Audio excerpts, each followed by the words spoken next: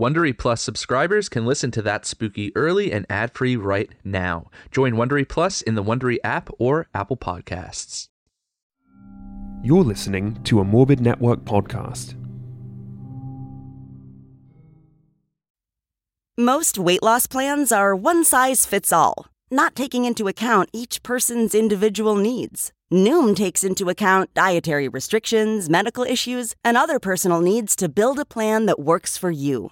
Everyone's journey is different, so your daily lessons are personalized to you and your goals. Stay focused on what's important to you with Noom's psychology and biology-based approach. Sign up for your free trial today at Noom.com. That's Noom.com. And check out Noom's first ever cookbook, The Noom Kitchen, for 100 healthy and delicious recipes to promote better living. Available to buy now wherever books are sold. If you're shopping while working, eating, or even listening to this podcast, then you know and love the thrill of the hunt. But are you getting the thrill of the best deals? Rakuten shoppers do. They get the brands they love with the most savings and cash back. And you can get it too. Start getting cash back at your favorite stores like Urban Outfitters, Sephora, and Nike. And even stack sales on top of cash back. It's easy to use, and you get your cash back through PayPal or check. The idea is simple. Stores pay Rakuten for sending them shoppers, and Rakuten shares the money with you as cash back. Download the free Rakuten app and never miss a deal. Or go to Rakuten.com to start getting the most bang for your buck. That's Rakuten.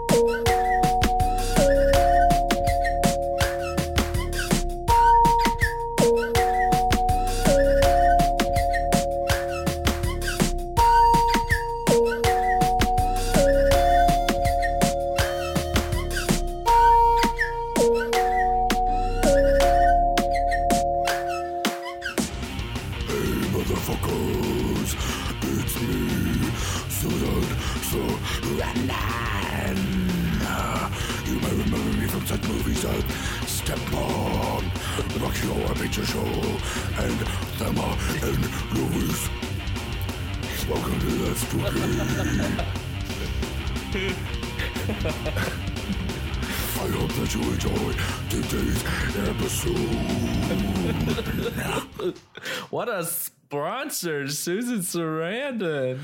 Oh my God, we truly have been blessed by a sponsorship from the one and only star of stage and screen, Susan Sarandon. Right? Our star is just ascending. I know. How could we be so lucky? Welcome to That Spooky, everyone. I'm Johnny. I'm Tyler. And we're a weekly podcast that basically takes a whole bunch of really scary stuff and makes it really gay so that you don't have to be so freaked out by it. Yeah, very that. Yeah, it's a pretty simple equation we got going on here, and we're glad that you're back on episode 5. Yes. Hey, welcome back. So before we get too deep into the episode today, I did want to make a second or further observation about my story last week. Oh, corrections. Hey. Yeah, a bit of a corrections. Tyler's moment. got an oopsie poopsie. Well, it's not my oopsie poopsie. It's more of a oopsie poopsie of the original story of the Bunny Man. Okay. Right? Okay, so you remember in 1904 there was a bus? Yeah. That crashed? Yeah, but that whole part wasn't real. Don't Yeah. trick me again. I know it wasn't real, but then I was thinking like, whoa, yeah, it really wasn't real because did they even have buses in 1904? I don't think so. Oh, yeah, you're really right. That's some double trickery right there. Yeah, I think at best they had wagons or like steam vehicles, but no buses.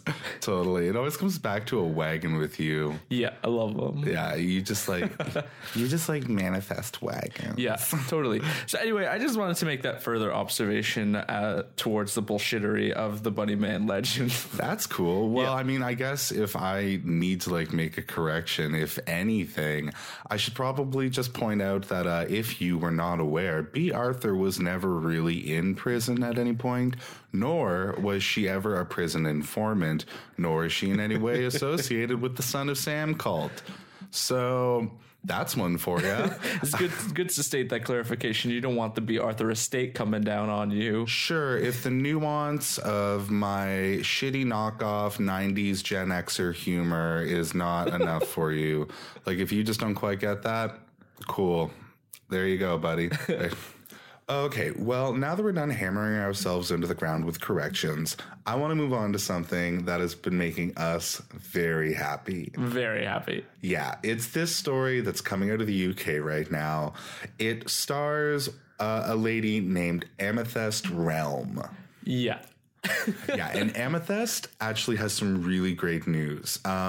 So basically, in 2005, Amethyst cheated on her partner with a ghost. And that kind of kicked off, I think it was like 20 relationships that she's had with ghosts since 2005, right, Yeah. Tyler? Yeah, 20. Yeah, and she's 20 ghost dicks. 20 ghost dicks to manage. Oh, yeah. And so, like, she's met all these guys. She's been playing the field, you know, just trying to find Mr. Right. And she's finally landed on the one. Ray. Ray is his name, and she met him in Australia while hiking in the bush on a business trip. She met Ray. She knew they were soulmates, but she was also understanding that she couldn't stay there. She was just on a business trip. Oh, yeah, totally. Because she was on a hike in, like, the bush at the time. And she sees this guy, like, they lock eyes. But her whole thing is, she's like, no, I've been down this road before. Ghosts are static beings. Yeah. So he's going to be locked to this area, and I'm just going to go on my merry way. Until she's on the plane ride home, and who does she run into, rom-com style? Ray. So she is like so stoked about this. She reports, she's like, well, we had to celebrate somehow. They go into the bathroom, and in her words, she's now a member of the Mile High Club. Ooh, damn. Yeah, and she totally says that with like a little like hair flip and like nod, like, yep. Oh, yeah, she's cheeky. Oh, man, she's all about it. And she is, like, loving the press. Like, she's been in People magazine. She's been in, like, a whole bunch of different news outlets. So just let it be known that we're not just, like, making fun of somebody that we, like, found on Facebook here. So anyway, Amethyst meets this guy. Everything's going really well. They've been in, like, an LTR for, like, 9 months now or something like that. Yeah. All of a sudden, they are on like another hiking trip, which is super cute because that's like the way that they met, you know, like really thoughtful. Yeah, and they were on a hiking trip. I think the place was called Wookie Hole. Oh, yeah, they were hiking down at the Wookie Hole. Yeah, they were hiking down at the Wookie Hole. In the UK. And he was like, yo, baby, we need to hang back. This was like the first time she had ever heard his voice, she reported. And according to her, it's like low and sexy. So just imagine Robert the Doll. Yeah. Yeah. And anyway, Ray is just like, hey, baby, I've really been enjoying this time spent with you. And basically, he didn't drop down on a knee because according to her, he doesn't have a knee. So he proposes. And she said yes. Yay. Love is love. Love is beautiful. Love a wedding. Oh, we love a wedding. Love a blushing bride. I love a blushing bride. I love a transparent groom. Yeah. I'm all about love, no matter what dimension you're in, baby. I mean, I would love to see like who shows up for his side of the family, you know what I mean? Yeah, that would be pretty good. Like, you could probably do a destination wedding without too many people complaining about it. Yup. That'd be cool. So anyway, she went on ITV and did this adorable interview with Philip Schofield on like their Halloween episode. And he's fully just asking him like, hey, you must be really stoked about this whole thing. Amethyst is answering for Ray. It's a really adorable interview. The couple seems so happy. Yeah. We are so happy for them. Mm-hmm. And we will definitely be keeping y'all updated on the wedding plans. And the family planning, because Amethyst is ready to have a ghost baby. Yeah, phantom baby. Well, and this is the thing. She actually informed people in one of these ITV interviews the thing about ghost babies, and I didn't even know this. A lot of the time they don't come to term because the carriers don't believe. Yeah. So all the best to Amethyst. According to her, the ghost sex is great, and every time she orgasms. So, like, man, you're having a good time. We're happy you're having a good time, and no one's getting hurt. rock the fuck on. She's getting hers. Yep. Yeah, man. You get yours. You go, girl. Yeah, girl. The wedding's supposed to be next summer. We can't wait. Maybe there will be an invitation coming to our mailbox at some point. Yes, I am so down for a ghost wedding. We could go as a throuple with Zoltan. It would be so cute. I'm just imagining the pictures. Yeah. So I guess with that said, we should get into our stories for the day. Oh, yeah, the reason we're here. Yeah. All right, girl. Well, you're going first this week. Yep, I am. And I am bringing something fresh to the table. Thank God, because I just feel like the shit I have been throwing out has been so boring. I didn't mean it that way. I just mean it's different. It's a topic we haven't talked about yet. Well, thank you for bringing something fresh to this utterly tragic little show. You're welcome. So what I'm going to be talking about today happened about 50 years ago, and it is considered to be one of the most highly documented UFO encounters in history. Oh, fuck. We're going to space. We're going to space, or in fact, space is coming to us. No, I don't like that. No, I don't like that one bit. Okay, so this happened 50 years ago-ish, 1967. It happened in Canada, in Manitoba, and it happened to a man named Stephen Michalak. Michalak had moved with his family from Poland to Canada after serving as a military policeman in World War II, so that landed him in Winnipeg, Manitoba. Okay, sounds like a party. The Las Vegas of Canada. Yeah, totally. It's a destination for many. But this is where Michalak was living, Winnipeg, and he worked there as an industrial mechanic at a cement plant. So this is significant because we need to keep in mind, as the story goes on, that this career gave him an extensive knowledge of automotive machinery, welding, and metalworks. Okay, he's a smart guy. Yeah, he's a smart cookie. Yeah. Okay, Miss Vanjie. That's great. Speaking as a gay man with a podcast, I'm actually very surprised that we've made it to episode 5 without making a Miss Vanjie reference. It's true. Well, yeah. There you go. We've met that quota. Yeah, and we didn't even do the impression of her walking backwards. We just made a cookies thing. So I mean, we're there. Yeah. We're there. We're part of gay culture. So outside of his day job as a industrial mechanic, Stefan had a passion for geology. So he fancied himself an amateur geologist. Oh, so he was real exciting. Yeah, he was a real exciting cookie.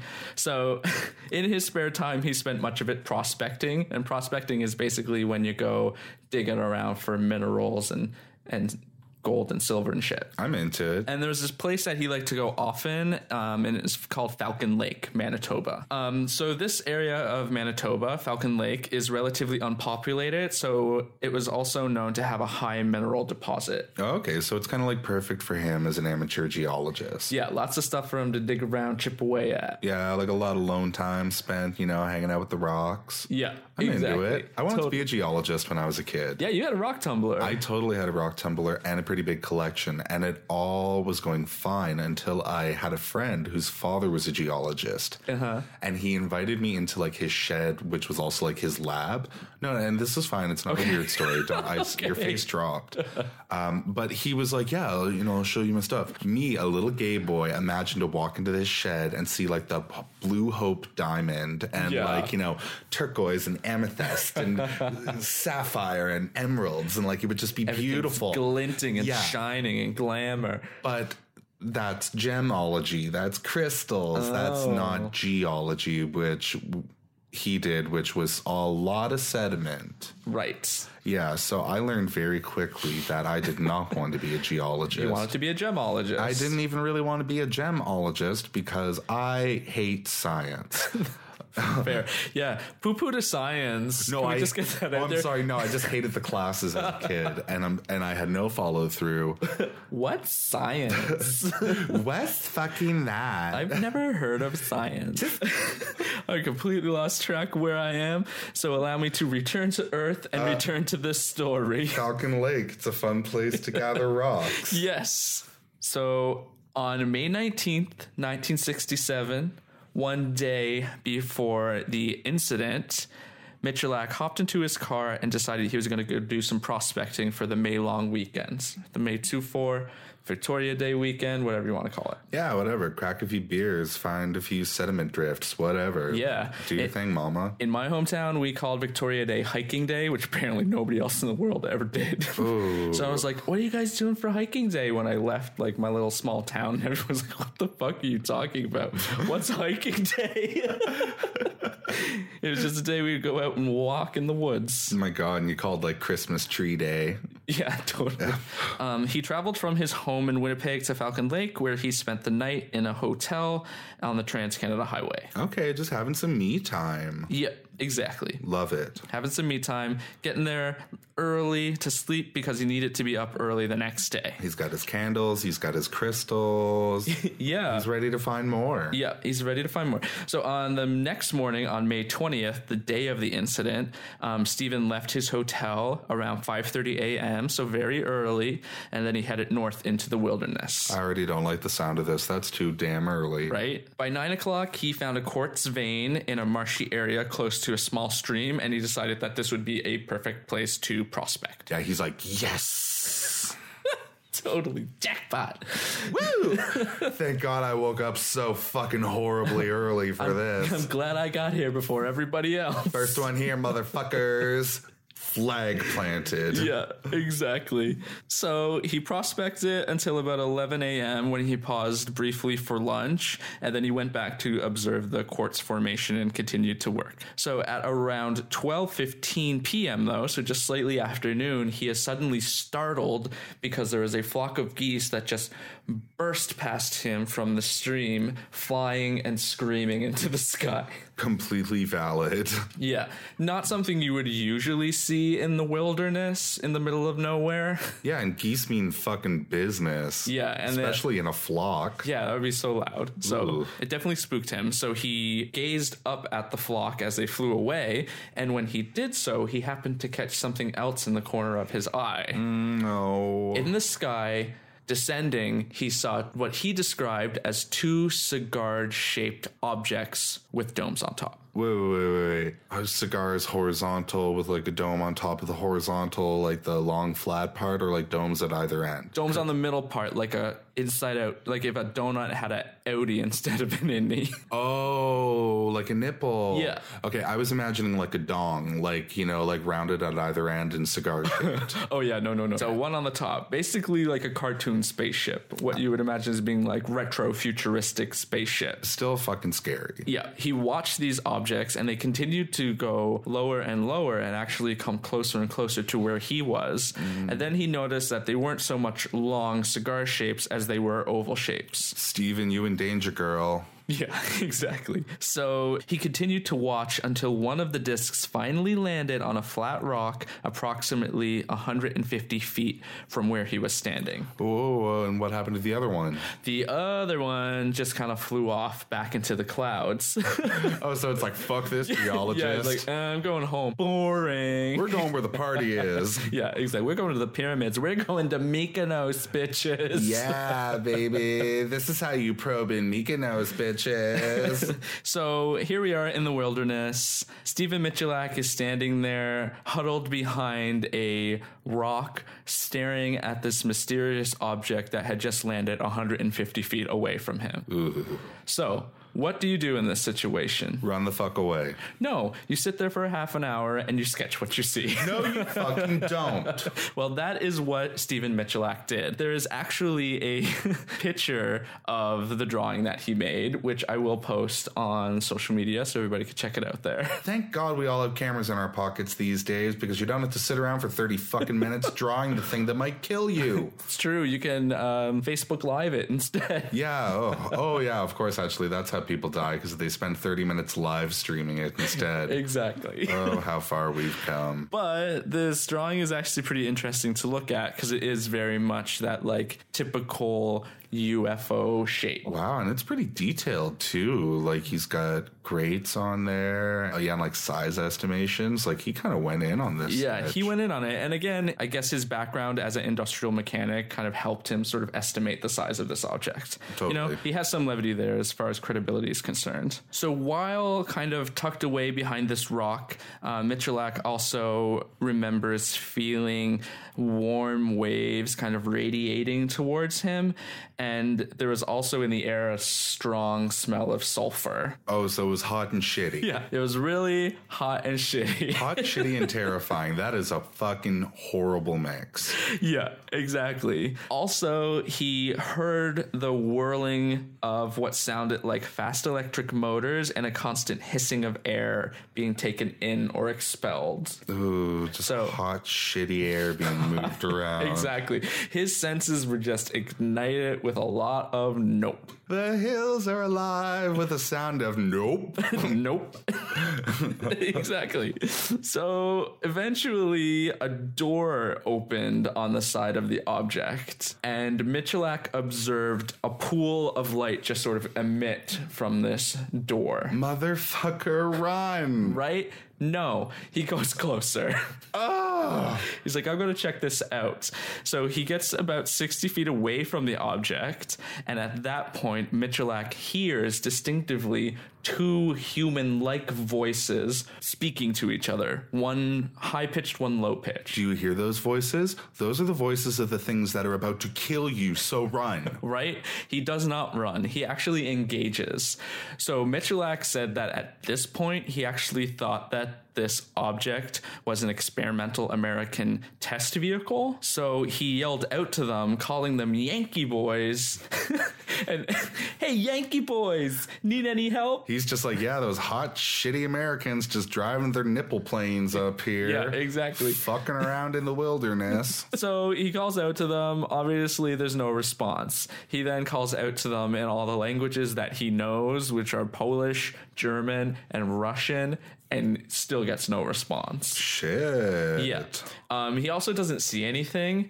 So at this point, he decides to get closer, and he gets so close that he can actually look inside of the doorway that had opened. Oh, no. Yeah.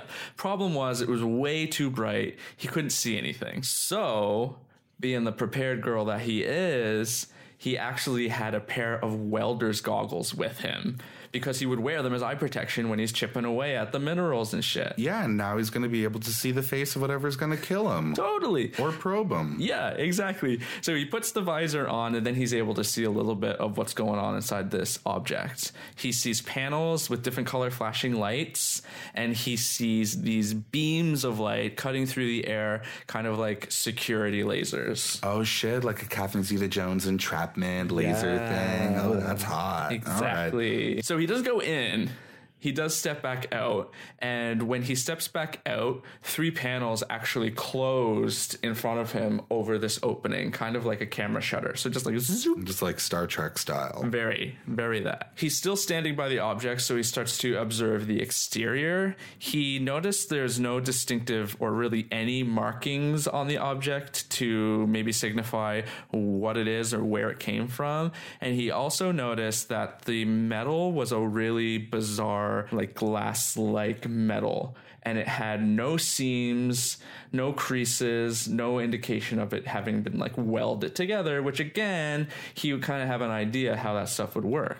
Do you think it was made by Apple? Ooh, yeah. Yeah, it was. Totally. Yeah, totally. The aliens brought that from the future. Yeah, it was the first iPad. Cool. Yeah, we are starting to piece this together. It's the iShip. Yeah. So Michalak is observing the exterior, and at one point he reaches out to touch the object, and when he does, his glove catches on fire. Oh shit. Yeah, it catches on fire and it melts into his finger and it burns him real bad. Oh no. Yeah. So just after he burns his hand, the object then starts to rotate in a counterclockwise motion, exposing a grate. Oh, like the one that was in the picture. Yes, exactly. So it's this little grate with small circular holes. It passes in front of him, and then he is suddenly hit with this hot blast of gas that sends him flying backwards. Oh. Yeah, this hot blast of gas actually set his shirt on fire, his overshirt and his undershirt. Shit. But he was able to get them off, so he didn't like catch on fire. But he smells like hot, shitty air. But he smells like hot, shitty air. Which really sucks. Yeah, it's not a good day at this point. No. And I don't even think he found any silver. That is a real shit day. I'm feeling really bad for our friend Steven. Right? So he's knocked back by this blast. He throws the clothes that are on fire off of him, and he's able to look up into the sky just in time to see this object disappear into the clouds. Oh, well, at least it's gone. But now he's badly burnt and alone in the wilderness. Not a good scene. Not a good scene. To make matters worse, he's hit with a sudden nauseous feeling and he starts to throw up. He's very dizzy, very disoriented. Oh, wow. So he's just a complete mess. He's a complete mess. He has the wits about him to know that he needs to get back to the motel. So he does. And from there, he then hops on a bus, and within 9 hours, he's able to get back to Winnipeg. Smells like shit, covered in puke, burnt off clothes, haggard from the woods, hopping on a bus. I feel bad for everybody sitting near him. Totally. I'm glad you survived, but my God, I hope that you were able to get a single roadie yourself. I was going to say maybe he showered first, but he has these like hot burns on his chest, so probably not. Yeah, no. Hopefully he was at least able to get a shirt. You know what I mean? Fingies crossed. So after 9 hours, Michalak arrives in Winnipeg, and when he arrives in Winnipeg, he's basically admitted into the hospital right away. He is treated for his chest and his stomach burns, but he still continues to feel sick for several days after, and he experiences things like diarrhea and weight loss. And you know how I said at the beginning that this is one of the most highly documented encounters? Yeah. Well, there's actually a picture of him in the hospital with his shirt open where you can see the burns on his chest. Holy shit. Yeah. And they look exactly like the grate in the photo. Well, yeah, Tyler's showing it to me right now. This is insane. Yeah.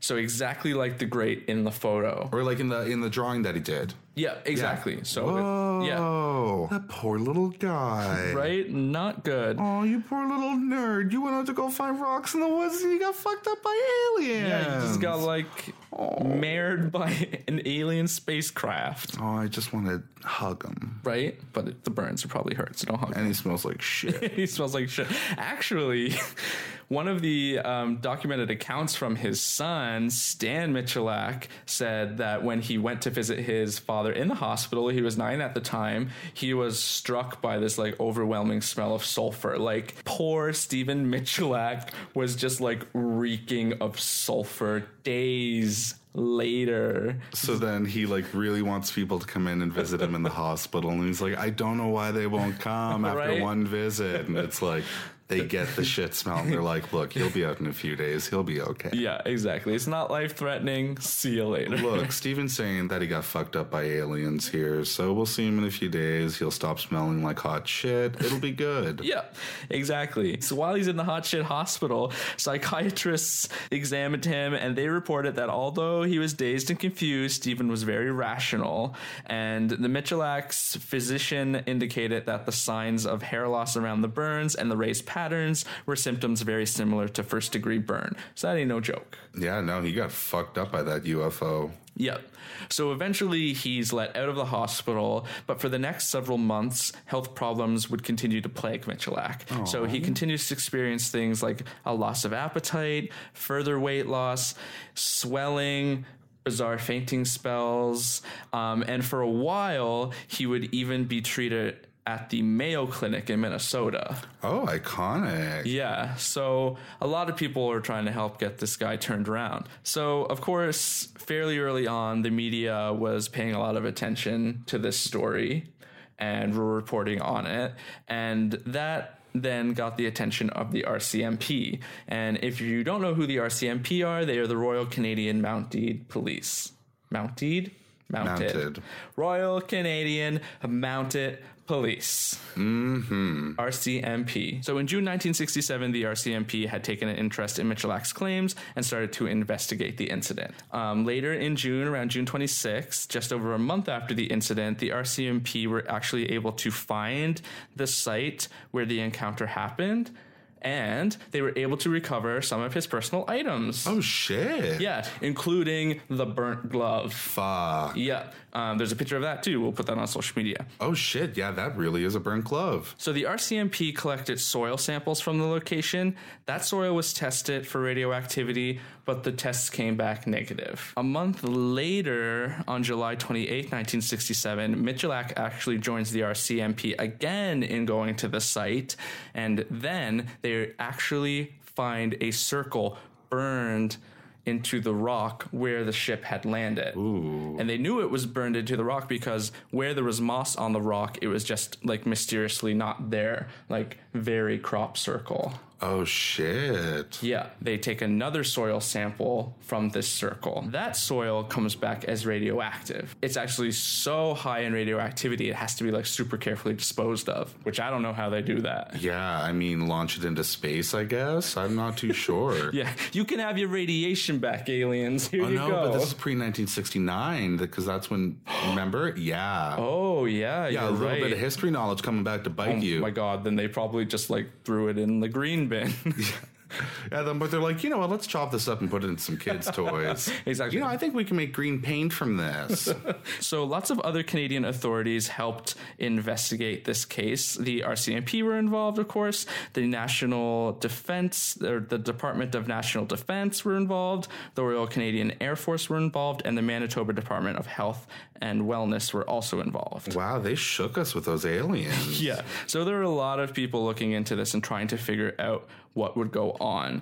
There have been some documents and reports that have been made public and released, and one document in particular provides a full summary of the case and the investigation. You know what? I just think it's so admirable because the Canadian government can't get their shit together to look up missing and murdered Indigenous women throughout the years, but we can totally put all of our national defenses into finding out what's going on with these aliens. Yeah. Totally. Woo. Good point. Thank God. So this summary essentially states that the agencies involved in the investigation were unable to find any evidence whatsoever to dispute Michalak's story. So they couldn't disprove the things that he was saying. Well, shit, yeah, you can't disprove those burns on his chest either. Exactly. The doctors and the physicians were also unable to attain any information through examination and interview that would indicate what could have accounted for the extreme burns on his bodies. That is fucked up. There was also no way to explain how his personal items, like the glove, were burned. Whether you're shipping 100 packages a month or thousands, ShipStation lets you automate routine shipping tasks and easily handle returns. Manage orders, print labels, compare rates, optimize every shipment, and automate delivery notifications with ShipStation's easy-to-use dashboard. Plus, you can access industry-leading discounted rates from USPS, UPS, DHL, and Global Post, with discounts up to 89% off USPS and UPS rates. Over 130,000 companies have grown their e-commerce businesses with ShipStation, and 98% of companies that stick with ShipStation for a year become customers for life. Optimize and keep up your momentum for growth with ShipStation.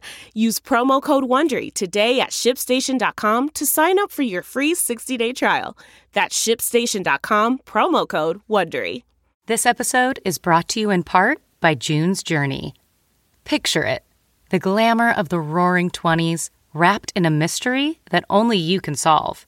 Dive into June Parker's captivating quest to uncover scandalous family secrets. With your keen eye for detail, find hidden clues and solve mind-boggling puzzles. It's all about observation, intrigue, and drama. But beware. Each clue leads deeper into a thrilling storyline filled with danger and romance. June needs your help, detective. Download June's Journey for free today on iOS and Android. Your adventure awaits. There was no evidence of any kind of a flame. There's nothing that was obvious that could have caused this to happen. A total mystery. Again, the radioactivity was pretty high in the soil, and there was another patch of radioactivity found that was, again, completely unexplainable. Holy shit. So those aliens really fucked up Falcon Lake. Yeah. This wasn't in this report. This was actually found like a year later in 1968, but there was actually these radioactive pieces of metal that were found in embedded in nearby rocks in that area as well. Yeah, so a lot of weird, unexplained things.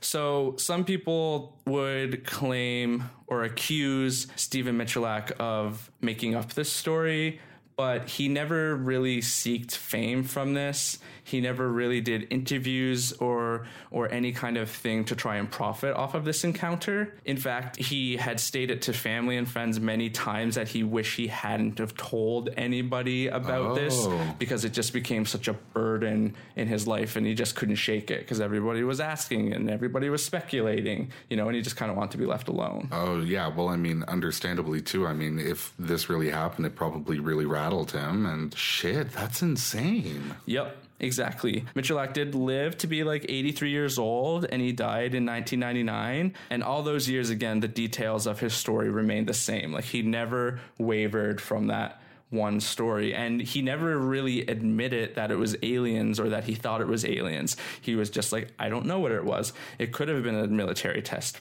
object. It could have been aliens. He just was kind of like, at that point, I don't know what I experienced, but I experienced it. You know what I mean? I bet he'll never go to Falcon Lake ever again. Yeah, I don't know if he ever really did. I don't know if he continued on with his pursuits in geology or not. But that, in essence, is the story of the Falcon Lake incident. Cool story. Whoa. Yeah, thanks. It's pretty interesting. Yeah, totally. And again, this case is actually compared to Roswell, and some people think that this is a more important case in proving that aliens exist because there was actually like recognition from the government being like, oh, something weird happened here and we don't know what it was, instead of just trying to ignore it or explain it away. Totally. And like photographic evidence of the aftermath too, like tangible kind of stuff. Yeah, those burns are ridiculous. Yeah, those are fucking real, man. It's crazy. Ooh, well, good on you, bitch. You brought a good alien story to us this week. Yeah, some UFOs, honey. We had to go there. Yeah, we finally broke that wall down. Yep. So, Johnny. Yeah? Your turn. Okay. Well, I thought this week I would try to task myself with finding a story where no one died. Okay, good task. Totally. So this is just going to be some easy breezy, light storytelling to wrap us up today. Oh, it's going to be some lighthearted magic. Completely. So today we're going to be talking about the exorcism of Roland Doe. Exorcism. What is light about an exorcism? He levitated. Well, that's pretty light. Yeah, he was light as a feather, baby. They're physically light, not emotionally light. Yeah, well, okay. We're going to go all the way back to 1949 here. Okay. We're in Cottage City, Maryland, so we're in the USA.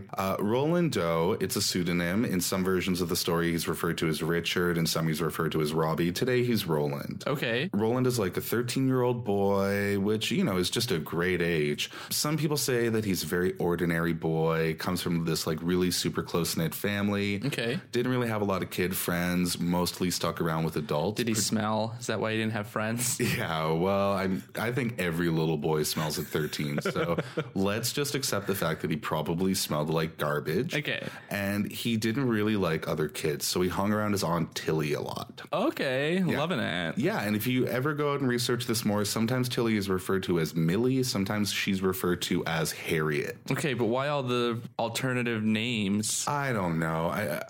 I guess it's just the fact that, certain documentaries, certain books say certain things.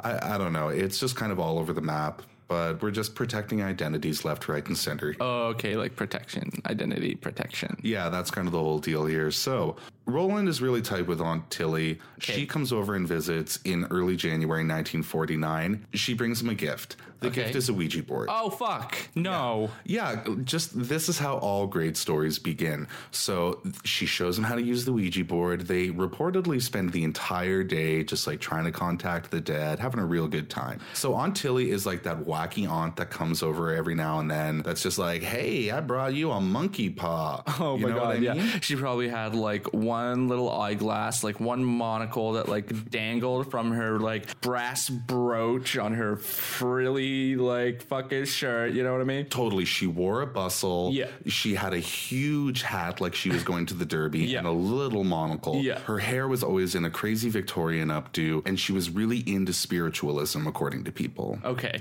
Yeah, the spiritualism part's true. Everything else is just how I like to imagine crazy Aunt Tilly. Totally. Anyway, so basically they're contacting the dead. Ooh la la, everything's great. Tilly fucks off back to her own house, leaving Roland and his family. You know how these stories end. They use the Ouija board, nothing really happens. Everyone walks away, and then suddenly whoever... Shit happens. Exactly. Suddenly shit happens. Well, this is the thing. So January 15th, 1949, the dates are quite exact because the mother starts keeping a journal of all of this stuff. Okay. The family starts to hear a steady dripping sound throughout the house at night. Weird. Yeah, and they can't locate the source of the dripping. There are no leaky faucets, nothing like that. But this continues for like 7 or 8 nights. Okay. Yeah, which kind of freaks me out because that happens all the time in our house. Drip noises. Yeah, but ultimately what it usually is like water dripping off of like a plate or like a pan that we've left to soak overnight or something like that. Yeah, that's normal. Yeah, but I mean, hey, maybe we're haunted. So January 18th, shit starts to really ramp up. We've gotten leaky sounds. Now we're hearing scratching sounds emanating from the walls. Ooh, that's not cute. Yeah, thanks for bringing that Ouija board on, Tilly. Yeah.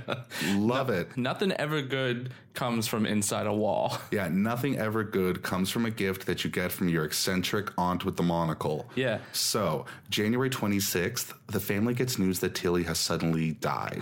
Oh. It's completely unexpected to them because basically she had multiple sclerosis and kind of kept it under wraps. Okay. So Roland is like devastated by this whole thing. It's like his first instance of really losing someone. He's 13. Right, and he was really close with Tilly. Yeah, I mean, kids are fucking weak. They can't take a death. Oh my god. Oh my god. Some of us grew up with death. Thank you very much. Okay, so if it isn't enough that you're already going through weird shit in your home, you unexpectedly lose a loved one, now the weird shit starts ramping up. Right. So they start to hear like thumps and tapping upstairs at night. It like really starts to get louder. Okay. The family is like, well, maybe it's mice. They bring in an exterminator, finds nothing. Of course. Family starts to wonder about the possibility of the paranormal. Fair. Yeah, well, this is the thing. So I mean, you know, there was a Ouija board fuckery happening not long before all this shit started to happen. well, this is the thing. So the family is a little bit nervous that maybe they've invited a poltergeist into the home. The mother, Mama Doe, thinks that it may be Tilly trying to communicate from beyond the grave. Okay. I think that's bullshit because the sound started before Tilly died. Oh, yeah. With Unless the it's drip. yeah, exactly. So unless it's like a forerunner or some bullshit like that, like it ain't Tilly, Mama. Like this one night, like this holy picture she has on the wall is like rattling. So the mother calls back out to this like entity. Yeah. And she's like, if you're Tilly, knock 3 times. She hears 3 knocks on the wall. Okay. So then she's like, okay, if you're Tilly, knock 4 times. 4 knocks, and then scratches appear on Roland's bed. That ain't Tilly. Yeah, that ain't fucking Tilly. Let me tell you about that. Unless Tilly also had really long nails. Yeah, exactly. It couldn't have been Tilly because, as we all know, she had square-tipped acrylics. Right. Yeah, no scratching there. No, man, no. So here's the deal. All of this shit's happening. The family thinks they're being haunted. They wish. Allegedly, objects start being like thrown around, flying across rooms. There are like unexplained sounds, as we said before. The mother is reporting seeing a vase like levitate around Roland. So things start to take this weird turn where they start to be centered around Roland. Right. Yeah. Specific. Well, and then one night his bed starts shaking and freaking out as if it has like a life of his own. Okay. The parents run to his room and he's like screaming and all this kind of shit. So they finally like settle him down, get him out of the bed. It, you know, calms itself down. The next morning they take him to a doctor. Right. And basically the doctor can't find anything wrong with Roland and is like, well, he's probably just high strung. I know, What a right? diagnosis. Oh, yeah, totally. And that's some good old doctor bullshit. Right? We're talking like 1947. They probably had like 5 diagnoses for anything and everything. Totally. That's the thing. And at least 3 of them involve being chained down to some bed in an institution. Yeah, So, exactly. Yeah, people were fucking terrible. So Yeah. here's the thing. The doctors can't really do anything for Roland. The family is basically just like, well, I guess science isn't really doing anything for us. So they turn to religion. Sure. They're German Lutherans. answers. So they go to their pastor, Luther Miles Schultz. Luther the Lutheran? Yeah, baby. Ooh. So anyway, Schultz on February 17th, 1949, gets Roland to stay the night at his house. Okay. Now, Schultz is a believer in parapsychology, which is like telekinesis and stuff like that. So he's like pretty interested in this whole case. Oh, like Drew Barrymore Firestarter kind of shit. Exactly. And Roland kind of is the fire starter in this moment. So Schultz has Roland over to his house to spend a night so that he can observe him. Roland arrives at 9:20 p.m., leaves the next morning 9:20 a.m. So he's there for a solid 12 hours. Okay. In that time, Schultz observes like household objects flying through the air, furniture moving on its own accord. He hears scratching sounds on the walls, blankets flying everywhere. Like, it's just fucking nuts. Right. So Schultz comes back and he's like, there's definitely something going on here. Yeah. Gives the mother holy water. She starts blessing the house. The bottle of holy water reportedly like lifts up when she puts it down and like goes flying across the room. Like the bottle just goes whizzing past her head. Oh my God. Yeah. So like February 26, 1949, a month after Tilly's death, the family tries to contact Tilly through the Ouija board. Why? Yeah, because they love the spooky dooky shit as well. Oh my God. Yeah. The spooky dooky shit. That's the fucking shit that probably started this shit in the first place. I know, right? Because the Ouija board worked out so well for you the first time. So it's like, why not go back? This is why you need to fucking finish high school, people. So the whole family kind of expected communication from Tilly beyond the grave, and they got communication. Wasn't quite on the Ouija board. Scratches started showing up on Roland's body. Oh, like shit. Deep welts on his legs. Supposedly during this whole process, like the words Christ and hell are like etched into his chest. Yeah, and like the scratches and like the welts start to appear every night over the next 5 nights or so. Oh my God. Yeah, so the parents are really starting to believe at this point that their son might be in the grip of something demonic. Sure. They go back to Schultz, and basically he's like, sorry, guys, I can't really help you. Because the thing is, they're Lutherans. Lutherans don't really have a history with exorcism. So Schultz is like, you need a Catholic priest. Okay. So, according to legend, the family reaches out to this guy in town named Edward Hughes. He's a Roman Catholic priest. He supposedly conducts an exorcism on Roland at the Georgetown University Hospital. Okay. And supposedly during the session, Roland slips out of one of his arm restraints, takes a spring from the bed, and slashes Edward Hughes's arm. What the halting fuck? the exorcism. Yeah, well, and this is the thing. So this doesn't go well. They don't know what to do. Roland ends up getting kicked out of school because his desk is like involuntarily shaking during class. That's not his fault. Exactly. And then March 9th, 1949, the family travels to St. Louis, where Roland's cousin contacts one of his professors at the St. Louis University. Yeah. This professor was also a minister, Raymond Bishop. Okay. Basically, he speaks to his friend William Bodern, who is also an associate at the college church. Right. So William Bodern and Raymond Bishop on March 11th, 1949, end up making a house call to Roland's home. Okay. They see the bed shaking. They see objects flying. They see Roland speaking in like a guttural voice and showing an aversion to sacred objects. They start praying over the boy, and he starts to report a pain in his chest. They open up his shirt, and there are like slashes appearing on his chest. Oh my God. Yeah, like deep cuts. So he's like writhing in pain, and they continue to pray over him all night, but it doesn't stop until the family yells on Tilly, stop. So it stops when they yell until he stops. Yeah, like supposedly soon after, this is when everything stops and Roland falls asleep, like in the early dawn. Oh my God. So the fathers go back to their rectory, and the next day, Bodern decides that the boy is officially possessed and that he needs to exorcise Roland. Right. And this is where it becomes a fucking action movie, mama. Okay. Because William Bodern has never done an exorcism before, so he must learn. He must read the Rituale Romanum. He must become acquainted with the rite of exorcism. Insert learn how to become an exorcist montage. Doom, doom, doom. So, March 16th, 1949, Bodern goes to the Archbishop in St. Louis to get permission to perform an exorcism. Archbishop says yes, but he's like, honey, you better keep a day-to-day journal. I want notes, baby. That's the thing. Show me the receipts. He wanted a day-to-day account. So he was like, you can do this. You just got to write it up, baby. Okay. Yeah, so they agree to do this, and William Bodern ends up naming Raymond Bishop his official assistant for this exorcism. Okay. So Raymond Bishop, the dude that was contacted through the college, becomes the guy who ends up keeping this journal day to day. Oh, okay. Yeah. And it's pretty interesting because there are only supposedly 5 copies of this journal of the exorcism that exist to this day. 2 of them went to archdiocese that were like local. 2 of them went to the people who watched over Roland during the exorcism. And then 1 went into like an unnamed secret archive. Oh, okay. Now, supposedly, there are some copies that have been made and shopped around private circles. So there are some that are in collections. And we'll talk about that a little bit later. Okay. Yeah, so... Exclusive. So Bodern is now tasked with learning the rites of exorcism. Cue Eye of the Tiger, bitch. Reads the Rituale Romanum, which is like the text that contains the Catholic rite of exorcism. Okay. So basically, he's like putting together his pack. He's like, I need my crucifix. The book tells me I must use my commanding voice. So, you know, he's like doing speeches in front of the mirror every night, being like, demons. Ow.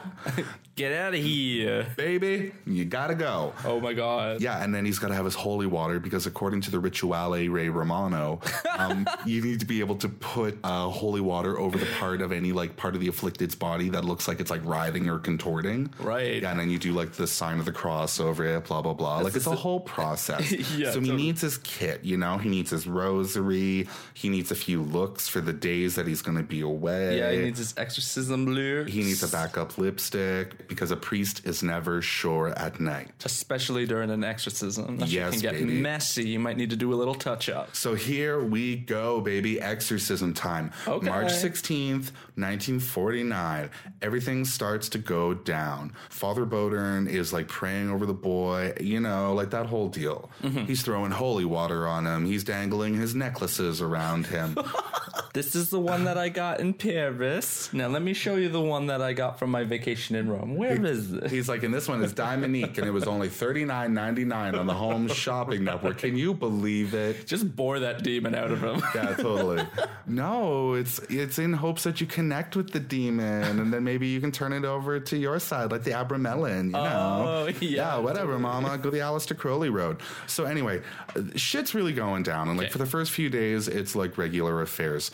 Day 3, so March 18th, 1949, Bodern is like continuing to pray hour upon hour. Just before 1 a.m., Roland looks like he's about to throw up and then asks for everyone to open the window. Okay. Then Roland starts going, he's going, but won't say who. Right. Then the little boy just lays down and very calmly says, there he goes. Now, according to the journal, and this is a quote from an excerpt from the journal, and we'll have a few of those because, again, like I said, some of this shit's been leaked. Yeah. Quote, in a moment, he was normal. The whole family knelt along the bed and said prayers of thanksgiving, end quote. You know what, though? In a moment, he was normal, but that sounds a little bit too normal to just be like, there he goes. It's all done, guys. Well, this is the thing, mama. We got to learn these mistakes early on. So Bodern thinks that he's won. He goes home for the night. Wrong move. Now, the Rituale Re Romano has a warning. Yeah.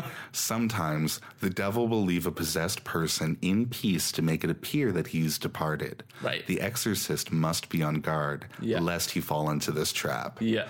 2 a.m. Bodern's been gone for an hour. Roland calls his mother into his room, screaming he's coming back. 3:15 a.m., an hour and 15 minutes later, mind you, Bodern is called back to Roland's bedside. Right. Honey, nothing is over. So, business as usual. Let's fast forward a few days now. Day 5, Sunday, March 20th. From the journal, quote, Roland went into his tantrum at 8:15 p.m. with more violence than any of the previous occasions, end quote. And I should also note that, like, on day 1 from the journal, they said that his blows were beyond the ordinary strength of any boy. Right. So, the fact that on day 5, that unordinary strength is now ramping up, like, that's not good, mama. He's got like superhuman strength, basically. Exactly. Okay, yeah, so the violence is really starting to ramp up with Roland, and basically at this point, the family can no longer take the bullshit. Right. Bodern takes a step that is outlined in the Rituale Romanum, which is take the possessed to a worthy place away from a crowd. So he takes Roland to a Catholic hospital in St. Louis run by Catholic monks. Okay. The Alexian brothers. He's put into a special wing with locks on the doors and steel steel mesh on the windows. Shit. So he's been put in a fucking psych ward. Yeah. So this whole thing is really starting to take a dark fucking turn. Yeah. So day 7, March 22nd, 1949, Father Bowden calls in reinforcements. Walter Halloran, who is the only surviving witness to this whole exorcism. Okay. Yeah, he's a young seminarian at the time. Basically, his job ends up being to restrain Roland during the exorcism. Not a great job. A fucking bad job. He pulled the short stick that day. Exactly. And sometimes he would have to talk and visit with Roland between prayers during the exorcism. Yeah. So Halloran gets there, and basically, before the prayers get started, the holy water is blessed. They turn to put the water on the dresser. Again, the water goes flying through the room. That's when he's first like, okay, shit's really going on here. And then Roland is just cursing everyone the house down boots. Basically, yeah, and like at Roland's potty mouth, the journal actually says, and I quote, he had vile and dirty talk about genitals and masturbation. Yeah. So basically, he's being a teenage boy. Let's be real. Yeah, fair enough. Come on. He's like, oh, you're going to throw me in a psych ward, honey? I'm going to bring out the dick talk. Yeah, I'm going to be a little brat. Just like Son of Sam. Yeah. So basically, as things go on, Roland just becomes more and more obscene. Halloran basically said that he never thought Roland was faking, though. He never thought that he was intentionally attracting or reveling in the attention that he was getting. Right, fair. Yeah, so day 9, March 24th, 1949. According to the journal, he fought and kicked and spit so much that 3 men could barely hold him down. Shit. Yeah, well, and then here's the thing. So this day, Roland complains that he's being hurt by Halloran holding his arms down. Right. So then Halloran loosens up his grip. Roland fucking clocks him in the nose, breaks his nose. Tricky demon. Oh, tricky demons, right? So Roland seems completely oblivious that he's doing any of this. Right. And the family is like fucked up and really upset. Priests are exhausted and Roland is just getting worse. At this point, he gets out of bed, stands up, and pees over everyone in the room. Just like fire hose style, baby. What? Yeah, just like, hey! Rude. That's why they needed the extra set of clothes in the exorcism kit in case you get pissed on. That is exactly why you need a few extra sets of clothes in your exorcism kit, baby. According to the journal, quote, there were 4 or 5 such urinations during the evening. Whoa. Unquote. Yeah, so it's a lot of 1 step forward, 2 steps back in this process. Yeah. And Roland seems to be getting more and more violent every time the name of God is invoked. And you know what? I hear ya.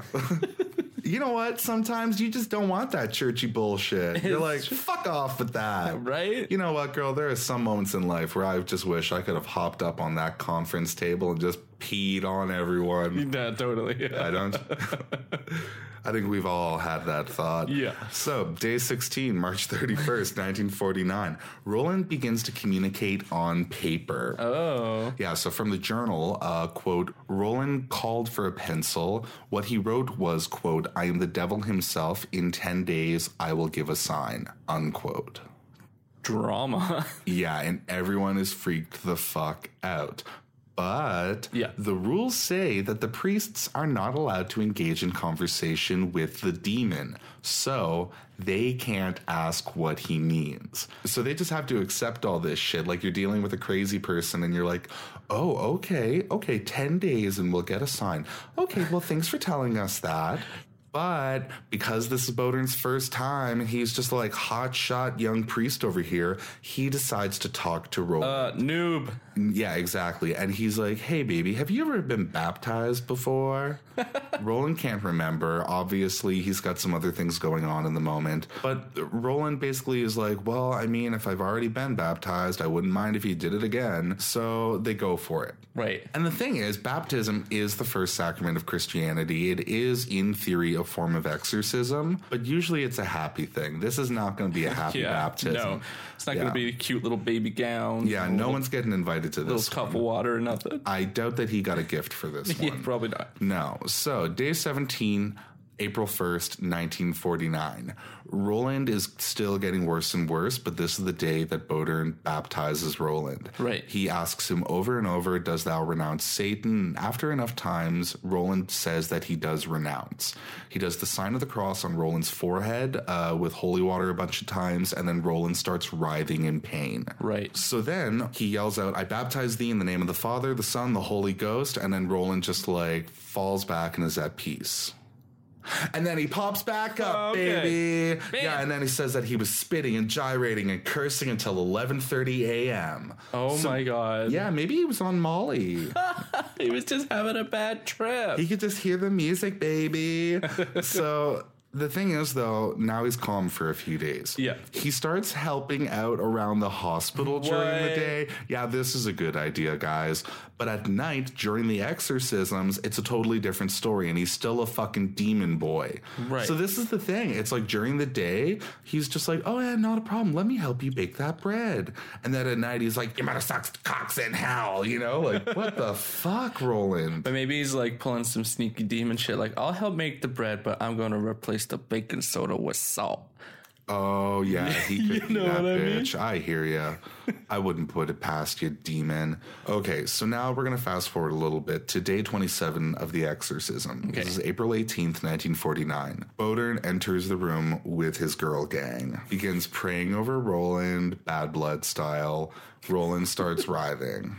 Oh, you don't like that? I love it. I've never seen the video for Bad Blood, but I've seen clips where she's like walking away from an explosion with the girl gang. Yeah, fire everywhere, red hair. Yeah, why so not? this is basically that. Works. So they find exit carved into Roland's chest. Can we stop communicating through carving shit in little boys here, demon? Right? We know you know how to use paper and a pencil. You already did that. Obviously. Can we stop trying to prove that we're bowdy bitches here and just not use the little boys a fucking etch and sketch?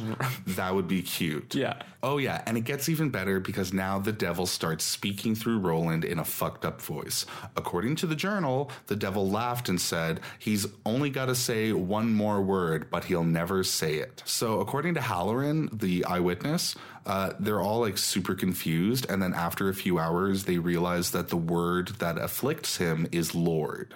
Oh. Yeah, he fucking hated the song Royals. Yeah, so the priests invoke Lord's name repeatedly. Roland becomes agitated and delirious. So the journal now states that Roland sees a vision of Saint Michael the Archangel. This is according to Roland. Okay. And then through Roland, Saint Michael starts to say, Satan, I demand you and the other spirits to leave the body in the name of Dominus immediately. Now. Drama, bitch. And then Roland claims that he gets a vision of the devil and an angel fighting at the mouth of a fiery cave. This sounds like exactly what a 13-year-old would say. Yeah. And then the angel wins and the devil retreats into his cave. Yeah, bitch. Archangel wins. Fatality. So Roland receives communion from Father Bodern.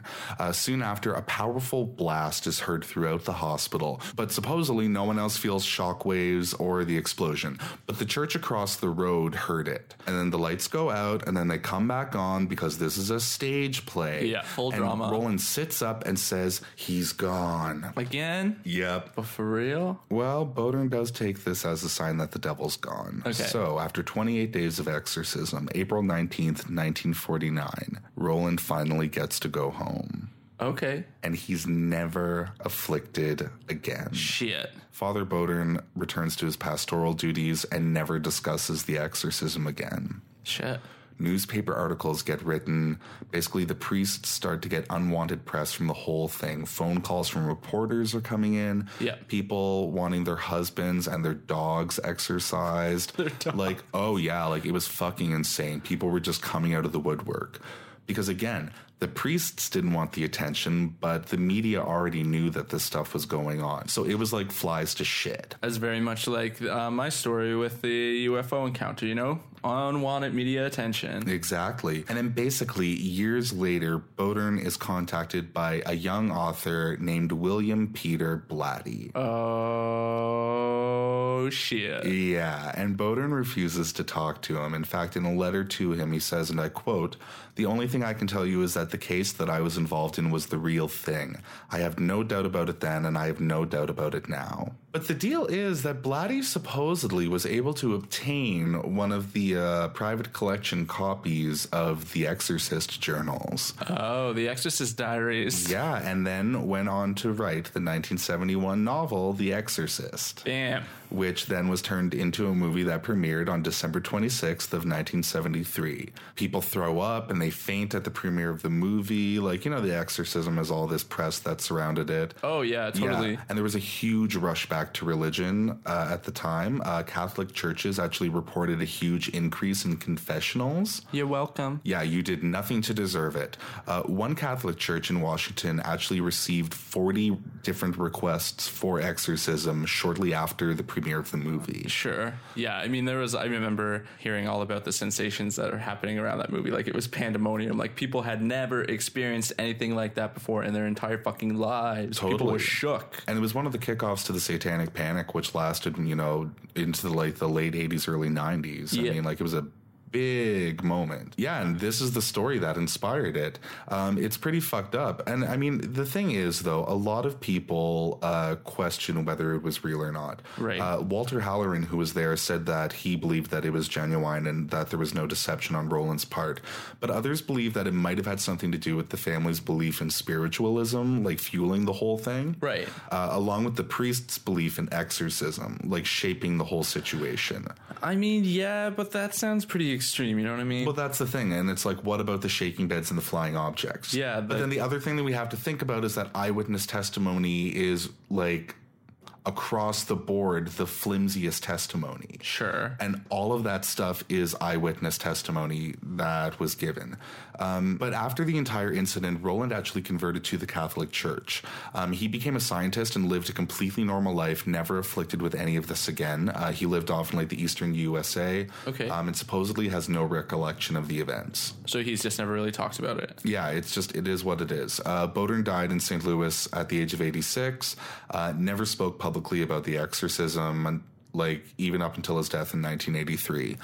In 1999, 385 years after it was written, the Vatican issued revisions of the Rituale Romanum, basically to ensure that afflicted people weren't suffering from mental and physical illness. Right. Yeah, because that's the thing with a lot of these exorcism cases, you know, if you look at it from a medical standpoint, you know, a lot of these things can be linked to other afflictions like temporal lobe seizures, which is also kind of what they were pointing at in the Annalise Michel case as well. Right. Because, I mean, ultimately she died from being starved because her family just stopped feeding her because they thought they could starve the demon out of her. That's fucked up. Yeah, like it was child abuse. Now, Roland survived this, but there are a lot of people out there that have tried to poke holes in this entire thing. Right. So the reason that I was saying supposedly so much when it came to the first exorcisms by William Hughes is that there actually is no record of him making a home visit. There's no record of Roland being admitted to a hospital. There's no record of an injury from like a spring slitting someone's arm. There's nothing. Oh, okay.